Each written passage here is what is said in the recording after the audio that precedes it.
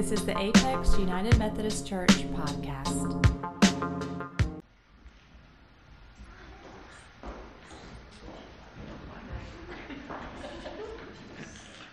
So I invite you to pray with me. Oh God, as we come into this sacred, holy space with your family gathered around us, we come indeed to hear your words speaking to us. Open our ears, open our hearts to receive what you have to say to us, and may we recognize you everywhere we go. In Christ's name we pray. Amen. So the English poet Elizabeth Barrett Browning wrote these famous lines that I'm sure you've heard before. Earth's crammed with heaven, and every common bush afire with God. But only he who sees takes off his shoes. The rest sit round it and pluck blackberries. So I wonder, when it comes to your experience of life, are you generally the barefoot one in Browning's poem, standing before the bush afire with God, or are you more likely to be the one who is sitting around eating blackberries? When I was in college, I went on a backpacking trip with my brother and my mother, and we spent a week hiking a portion of the Appalachian Trail. And to prepare for this trip, I trained for weeks to be in good shape. I packed and repacked my backpack to make sure I had just what I needed and nothing more, and I was ready for adventure, or so I thought. Because as we started hiking, it was beautiful, it was fun, it was adventurous, and then about an hour into our hiking trip, it started to sprinkle. And the sprinkle turned to drizzle, and pretty soon it was pouring. And we were in this valley, and if you've ever been in a valley during a thunderstorm, you know that the thunder echoes so loudly like the rocks quake. And lightning struck, it felt so close to us, and we ran for cover, found this little cave to hide in until the storm passed. And I would have appreciated this frightening experience a whole lot more if the storm had indeed passed. But instead, it just didn't stop raining. It would go from downpour to just kind of like a sprinkly mist to downpour and back again for 6 whole days. And we're on the Appalachian Trail, so there's nowhere to go except to just go. So we kept on hiking. Well, I started this hike eager to meet God in nature. Out in nature, in the woods, out hiking is where I often have spiritual moments where I sense the presence of God. And so I was expecting this week to be a week-long spiritual retreat with my family. But by day 5 of hiking, rainy day after rainy day, I was pretty sure God had abandoned us. I was pretty sure God was nowhere to be found on that stormy trail. Because, remember, I had packed and repacked my bag to have only what I needed, and I did not look ahead to bringing enough socks. So I only packed 2 pairs of socks because I'd think I'd wash one and they'd dry, and then I'd put the other one on, but they never dried. And so I was hiking in wet clothes and wet socks for 6 whole days. And I was tired, and I was wet, and I was miserable, and we could barely get a fire started every night because it was so rainy, and it was just not what I was envisioning. So by a couple days in, when I realized that this was going to be a really rainy week, what I did was I put up barriers around reality so I could distance myself from the miserable situation I found myself in. And what I told myself was, just put one step in front of the other, tune out everything else, forget about conversation, forget about prayer, just keep going so that you can put this whole mess behind you. Well, today we're starting a sermon series called Why Christian? And in this sermon series, we're going to talk about why our faith is so transformational. We're going to talk a lot about Jesus, about who Jesus is, what Jesus has done on our behalf, how Jesus transforms us and changes our relationships, our lives, even our very hearts. And so today we're going to talk about kind of the foundation of our faith, which is a relationship with God. Now, to have a relationship, there's generally some kind of communication. There's time spent together. You hope that there's shared affection and shared commitment. And so the question we're asking today is, how is it possible for us finite human beings to be in a relationship with God, who is all-powerful, almighty, and all good? So to begin answering these questions, I'm going to turn to Paul's letter to the Colossians. This is chapter 1, beginning at verse 15. And my Bible titles this section, The Supremacy of Christ. Paul writes to us, "He," meaning Christ, "is the image of the invisible God, the firstborn of all creation. For in him all things, in heaven and on earth, were created. Things visible and invisible, whether thrones or dominions or rulers or powers, all things have been created through him and for him. He himself is before all things, and in him all things hold together. He is the head of the body, the church. He is the beginning, the firstborn from the dead, so that he might come to have first place in everything. For in him all the fullness of God was pleased to dwell, and through him God was pleased to reconcile to himself all things, whether on earth or in heaven, by making peace through the blood of his cross." This is the word of God for us, the people of God. Thanks be to God. So as we ponder and reflect on how it is possible for us to be in a relationship with the Almighty God, we learn through Scripture who God is. And in this letter to the Colossians, Paul helps us understand a lot of who Jesus is. Here's what we learn. Jesus, the Son of God, the Christ, Jesus is the image of the invisible God. In Jesus, the fullness of God was pleased to dwell. So if we want to know the character of God, then we need to look at Jesus. And we learn also in this passage that Jesus, who is the Christ, existed before all things. That as the Son of God, Jesus, the Christ, was there before all things were made. That Christ was there, and through him all things were created, and all things are held together through him. And in Christ, God was pleased to reconcile all things to himself. In Christ, God is making peace with the whole world through Jesus' work on the cross. So in summary, what we learn in this little section of Colossians is that God, who is the creator of all things, the all-powerful ruler of the universe, was pleased to become a human, to experience the joys and the pains of life, and he suffered a miserable death all so that he could make peace with us. That's who God is. And that's the work that God is doing every moment of every day. God is reconciling all things to himself. God is working to make peace with us. Now, there are lots of different metaphors that Christians have used throughout the centuries to help us understand exactly what Christ did on the cross, to understand this good news, this mystery of salvation that God has given to us.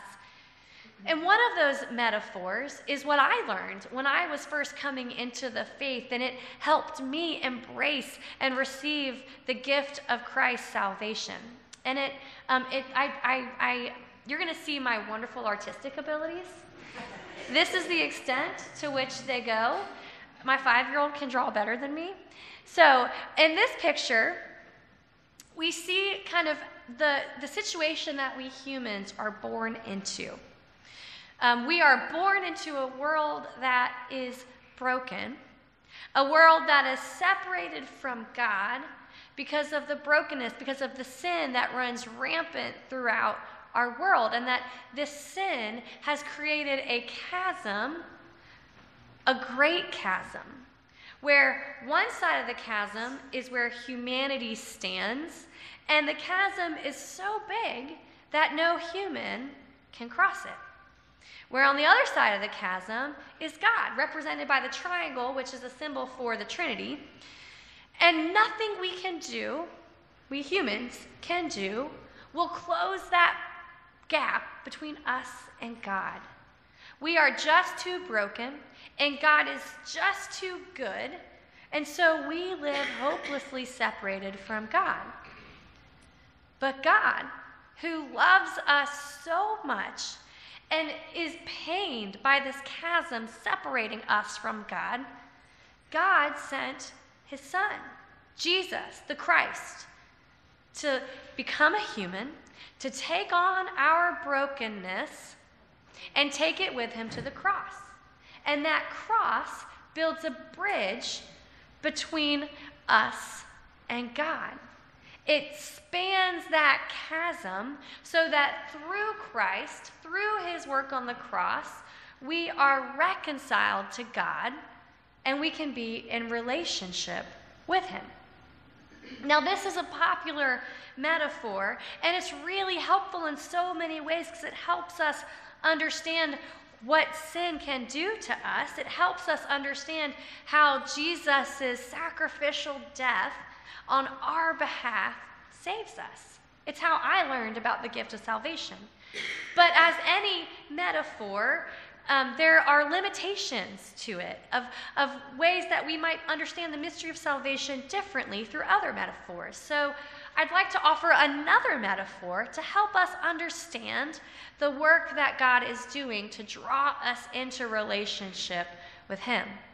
Because while this metaphor is wonderful, one of the challenges with this metaphor is that it makes us think of the world as this place where we live amidst the brokenness and God is somewhere else entirely. That God is just so distant from our reality that we can't access him. So there's another metaphor that can help us think differently about this gift of salvation that we have, this gift of relationship that God has given to us. And so it starts with a circle. You'll see the next slide of my wonderful circle. And it goes like this. In the beginning, God made the world. Genesis 1. God made all things on this earth, and he called them what? Good. God called them good. Indeed, he called them very good. And as Colossians tells us, Christ was a part of that work. All things have been created through Christ and for him. So the circle represents creation, and the triangle represents God, who is ever present in the goodness of creation. In the story of Genesis, God walked in the garden with creation, with humanity. So God created humanity in God's very image. We were created for God to love, by God's love, so that we could live in loving harmony with our Creator. We were created with the intention of being in relationship with the God who was with us in the creation he made. So in God's perfect creation, nothing separated us from being in a relationship with God. It was what we were made to do. But we know that things didn't stay that way. The story of Genesis is that we betrayed God's trust. We turned away from God to choose our own desires. We wanted more what we wanted instead of what God wanted. And that's when sin entered the world. It's when we choose what momentarily makes us feel good over who God made us to be. And when we do that, you can see that circle around the person in the picture. It creates a barrier between us and God. Simone Weil is a 20th century Christian mystic, and she wrote this about sin. Sin is not a distance. It is a turning of our gaze in the wrong direction. So in this metaphor, sin is not when we're separated by a chasm so big that God cannot be anywhere near us. Instead, sin is when we turn our eyes and our heart away from God. When we sin, we are gazing in the wrong direction, either out to the broken world or inward to our selfish desires, instead of gazing at God. And when we do that, we build barriers between us and God. We separate ourselves from God. We were created to live in a loving relationship with God, and when we turn away, we put up walls that separate us from that relationship. But the miracle of God is that no matter how many barriers we put up, no matter how much we turn away, God is always right here. God never leaves us. God is always waiting for us to turn our gaze back to Him, which is why God sent Jesus. God became a human so that He could be as close to us as possible, so that He could break through those barriers that we have erected to separate ourselves from God. As Colossians says, through Jesus, the fullness of God was pleased to dwell, and so God entered into our world so that He could speak to us in a fresh way, so that He could get as close to us as possible, so that He could take on our brokenness, our waywardness, and transform it through the cross. So you see the cross in this picture. As a human, Christ suffered a horrible death in order to break down those barriers that keep us from knowing God. And through the cross, what Christ did for us, it thins the barriers that we have erected. It erodes those walls of separation that we have put up. God's love breaks down everything that we have put up to separate us from God. And so through the cross, Jesus thins those barriers so that we can seek God here and now, so that we can be in a relationship with God even in the midst of our broken world. Christ shows us just how deep God's love is and compels us to look for God everywhere we are, even here, even on a miserable hike on the Appalachian Trail. So when I started that hike, I was expecting to see God everywhere. But as the rain came, and as the rain kept coming, I began to build up those walls that separated me from God at work around me. I built those walls around my soul to kind of protect myself from the misery of my situation, but the problem was those barriers shut out my family. They prevented me from cherishing that time, and they prevented me from recognizing that I was in the presence of God, even in the miserable, cold, never-ending rain. Even then, God was there. But because I had erected those barriers, I didn't see Him. I wonder, how often do we live like I did on that hike? How often are we trudging through a season that is difficult? How often are we dealing with the burdens of life and we are so ready to finish whatever this season is and put the whole mess behind us that we just put up barriers to survive and we block out not only those around us who love us, but most importantly, God. How often do we just put one foot in front of the other and live oblivious to God who is in our midst?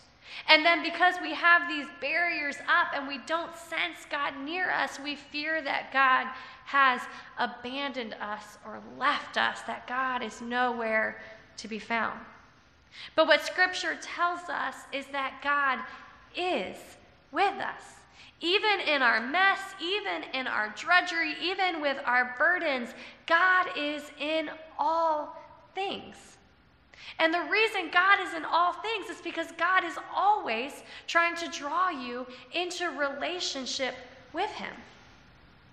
So no matter what storm you are hiking through, no matter how heavy it is raining, no matter how many barriers you have built to protect yourself from the struggles of life, remember this good news. God is near you. And through Christ, God is helping you break down those barriers so that you can be in a relationship with God. Through Christ, through the work of the cross, God is transforming your soul so that you can see God everywhere. So that you can receive the gift of relationship with God who created you and who loves you completely. So it was day 6 of my hike. It had been drizzling for much of the day. When we reached the peak of the mountain we were climbing at the moment, and the drizzle kind of tapered off, and there was a rocky outcrop that we sat on and got out our trail mix snack. And as the rain kind of stopped, the mist rolled in. And I was sitting on the rock looking out at miles and miles of the beautiful Blue Ridge Mountains. And I had one of those moments when God thinned the barriers of my soul. The words of Psalms just started to come to me, and I realized that I was sitting in the presence of God. And it started to break down the barriers that I had erected, and I was able to see in that moment how present God was, even in the hardness, that God was there. Earth is crammed with heaven, Elizabeth Barrett Browning wrote, and every common bush is afire with God, but only he who sees takes off his shoes. The rest sit round and pluck blackberries. All that time I had been plucking blackberries and mumbling to myself about how miserable I was when I could have been dancing barefoot in the rain, celebrating the cleansing work of God. All that time, I had missed countless chances to encounter the God who is ever present. So how is it possible for us finite, limited, broken humans to be in a relationship with the good and almighty God? Well, it's quite simple. We're in a relationship with God because Christ makes it so. We are in a relationship with God because through Christ, God is everywhere. Through Christ, God is at all times and at all places going about the work of making peace with us. That Christ gave his life on the cross, taking our brokenness upon himself so that we could be at peace with God. Which means God is always inviting us to see him, to know him, to love him, to trust him. And the thing to remember is that just as God is drawing you into relationship, God is drawing all people everywhere into relationship. Colossians tells us that God wants to reconcile all things and all people to himself. God wants to reconcile the whole world. So I leave you with a question to ponder this week as you consider your own relationship with God. So if earth is crammed with heaven, if every bush is afire with God, my question is, are you living like that is true? Or maybe instead, you are living inside the barriers of your own making, living oblivious to the God who is right there wanting to make peace with you. Or maybe you see God everywhere, and you are taking off your shoes in awe and reverence of the God whose presence is breaking through everywhere. Richard Rohr says, the proof that you are a Christian is that you can see Christ everywhere else. The proof that you are a Christian is that you can see Christ everywhere else. May we open our hearts and our eyes and our minds to the reconciling presence with God everywhere we go, at all times and all places. In the name of God, Father, Son, and Holy Spirit, amen.